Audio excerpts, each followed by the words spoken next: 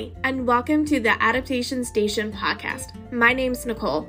I'm a former special education teacher and currently a board-certified behavior analyst working at a private center.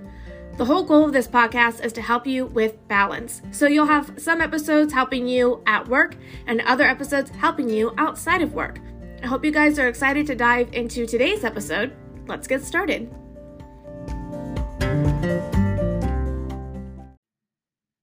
Welcome back to the podcast. If you've tuned into a couple of episodes, you know I like to do a balance of episodes that help you in your job and episodes that help you in your home life. This is my favorite thing to talk about when we're talking about home life. We're talking about routines, specifically barriers to routines. So I am a routine-loving girl. I'm a huge advocate for how much they help me stay organized, feel less stress and anxiety, be more productive, and overall just be a lot happier. I'm not trying to be dramatic, but routines have changed my life. In fact, the way they help me is so significant that when I fall off track with a routine, my husband can usually figure it out and mentions it to me. That's how foundational they are, and I still struggle.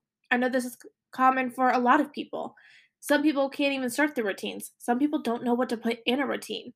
I'm not saying routines are crucial for every single person, but if you're someone that wants a routine and can't follow through, that's why I made this podcast. We're going to look at the 3 biggest reasons why people cannot follow through with a routine and talk about ways that you can try and combat that. But before we dive in, I just want to remind you guys that social media is a highlight reel. So even when you come to my account, you're going to see the very best videos that don't necessarily meet your own expectations. Always keep that in mind. The goal of the routine is not to be like other people. It's to help you in your own life. So in full disclosure, I do have a 2-hour morning routine that we'll talk about in the next episode. But if 2 hours is not helpful to you, don't strive for that.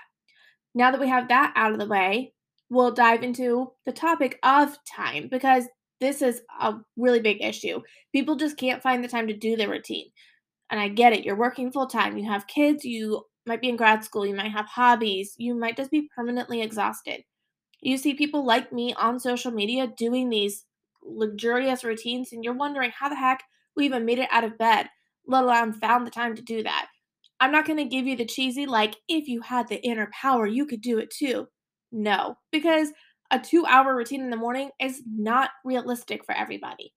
So let's talk about actual sustainable suggestions if time is an issue. The first one, try and build yourself up. So if you are someone that doesn't have a morning routine at all and you dive right into following my 90-minute routine, it's probably not sustainable. Even if you do get up and do it for 3 days, that's not the same as doing it for 3 weeks or 3 months. We want to start slow and build it up. Here's an example. I adopted a dog in 2015. His name is Buster, and he's a very good boy. And for the first couple of years, I did not take him on a walk in the morning at all. I pretty much opened up the door and told him to go potty. A couple years ago, I decided to start taking him on morning walks, but I was very inconsistent. I would do an hour-long walk one day. The next day, only have time for a 5-minute walk. He didn't know what to expect. I didn't know how to allot time.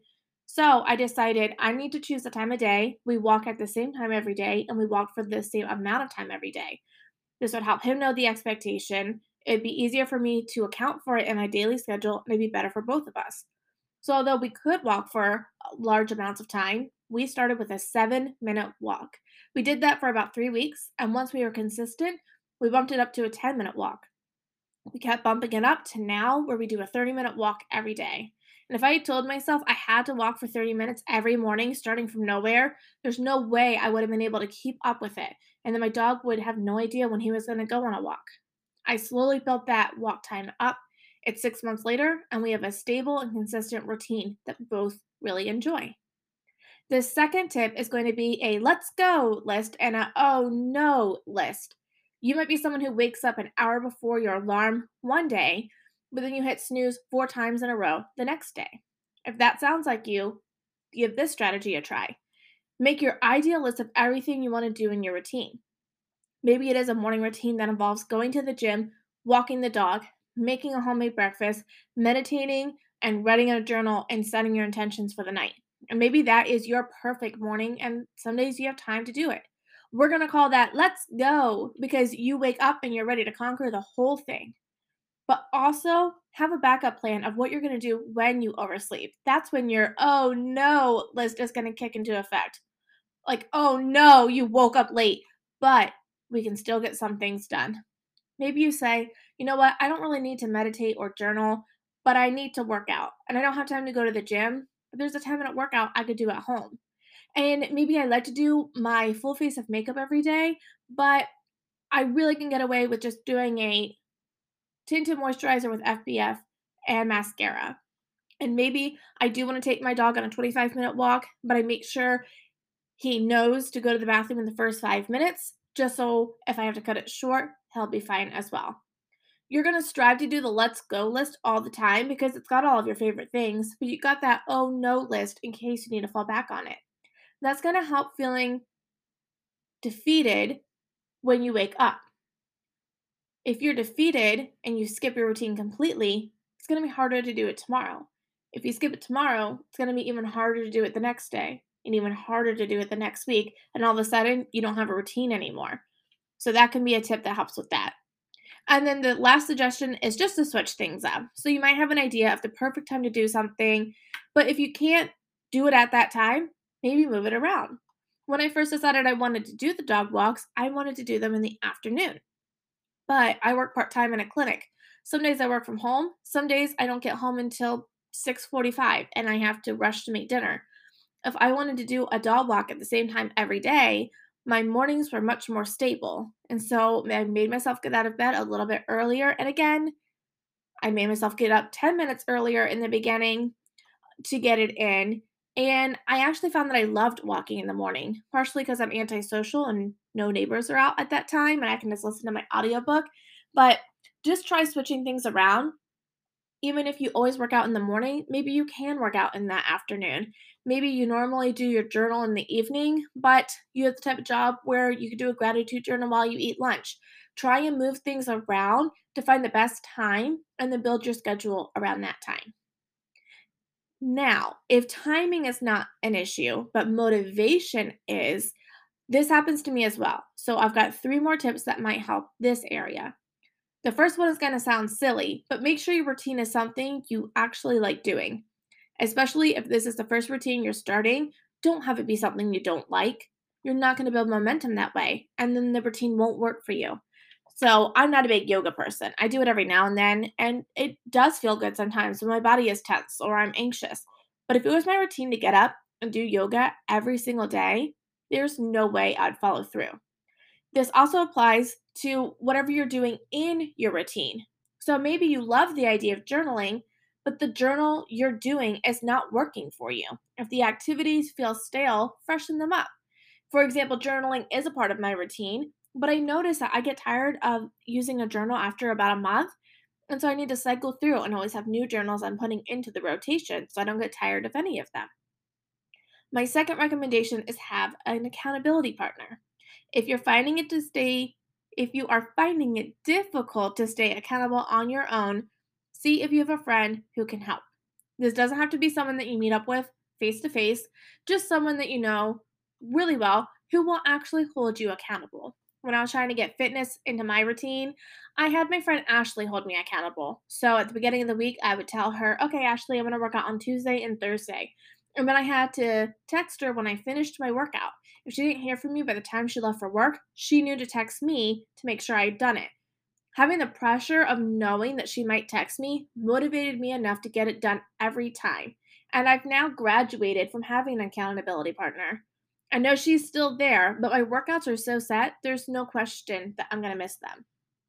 And then my last recommendation is to get yourself something fun, a little treat yourself moment, if you will. Now, do you need to go out and buy something new for a routine? Absolutely not. But does it feel really good to go ahead and do that sometimes? Yes, it does. So even if you have journals, if you want journaling to be part of your routine, go ahead and buy yourself a brand new journal and some fancy pens. Even if you do have shorts and t-shirts, sometimes a matching workout set feels so much better. Get yourself a new coffee mug that you're going to use. Get a new candle that you're going to burn. Just get yourself something that is new and can only be used when you do the routine and see if that helps increase your motivation. Now, if it's not the timing and it's not the motivation, maybe it's the organization. And organization is an area that I struggle with. This first tip, it's going to sound a little silly, but stick with me. Have a vision for why you're doing your routine. Do you know why you're doing your routine? Are you doing it because you actually think it's going to impact your life? Or are you doing it because you've seen enough girls on Instagram show their aesthetic routine and you think that that is what you're supposed to be doing? If your answer is the second one, your routine is probably not going to work because you're chasing something that might not actually exist. So, for example, you'll see me share about my routines a lot on social media, and I talk about how much they help me. Do my routines make me feel less anxious? Yes. Does it eliminate the fact that I have an anxiety disorder? No, of course not. No amount of routine is going to eliminate that for me. So even the most put together person has things going on behind the scenes that you might not see in that one video. So if your motivation is just what you see other people doing, let's twist it. Think about what would actually enhance your life. What are practices that you can see actually making you feel better? Which are ones that you think wouldn't add to your life at the end of the day? If you're not really sure, try a couple of different things and do them for a couple of weeks. See which ones you actually look forward to. I've used this example a couple times, but meditating is not for me. It's supposed to be a great way to manage anxiety, but it just doesn't work for me. When I make my routine, I don't see a lot of value in the practice, so I don't put it in my plan. If your head is all over the place, then your mind is not organized. If your mind is not organized, it's going to be harder for you to see why you're doing something on the days that you're exhausted and don't want to do it. So, the first organization tip is to actually organize your own thoughts. You should be able to say, I'm doing X, Y, and Z in my routine, and it's going to help me in A, B, and C areas. We want to be able to draw those lines. The second idea is a checklist. Now, the term checklist could mean a couple of things.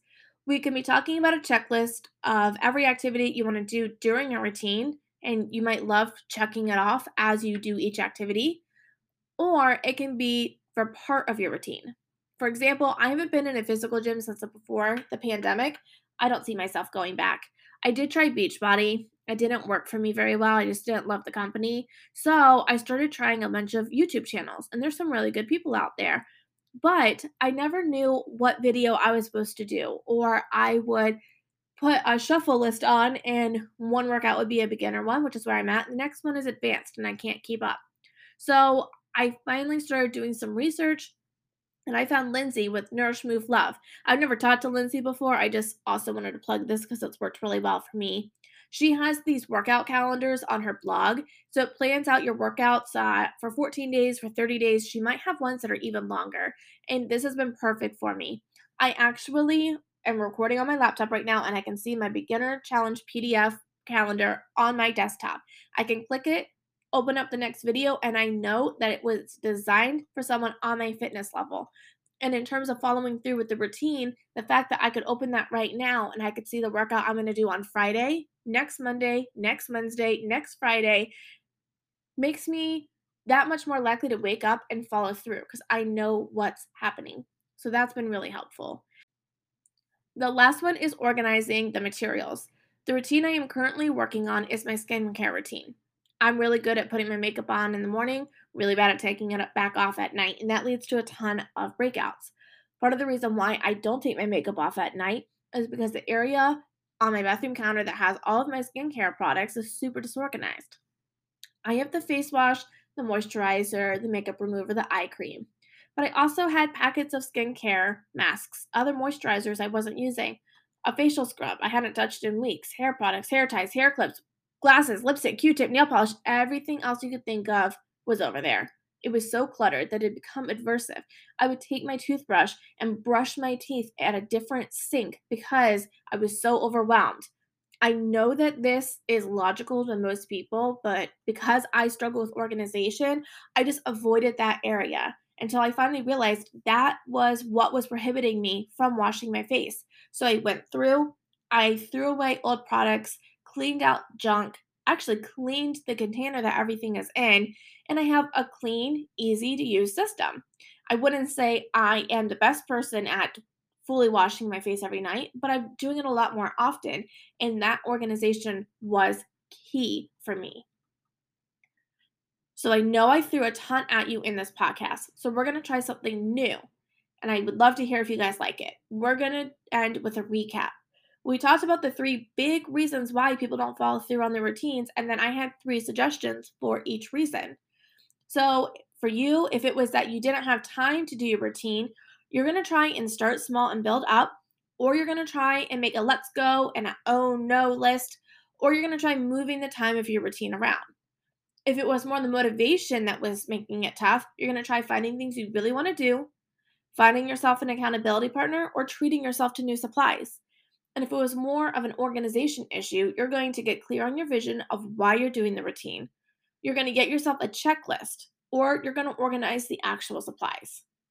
I'm hoping that one of these tips might help. You heard me load a lot of real life examples in here. So again, even though I'm a routine loving girl, I'm struggling with my own routines just as much as anybody else. In the next episode, I'm going to share exactly what I do in my morning routine, and I'll be sharing a ton in my stories on Instagram, as well as making reels. I'm trying to get my routine set up now, so when my job gets really unpredictable again in the fall, I already have everything in place, and I'll follow it through no matter what. If you use any of these tips, please let me know, and I hope we all who want routines can make ones that we love.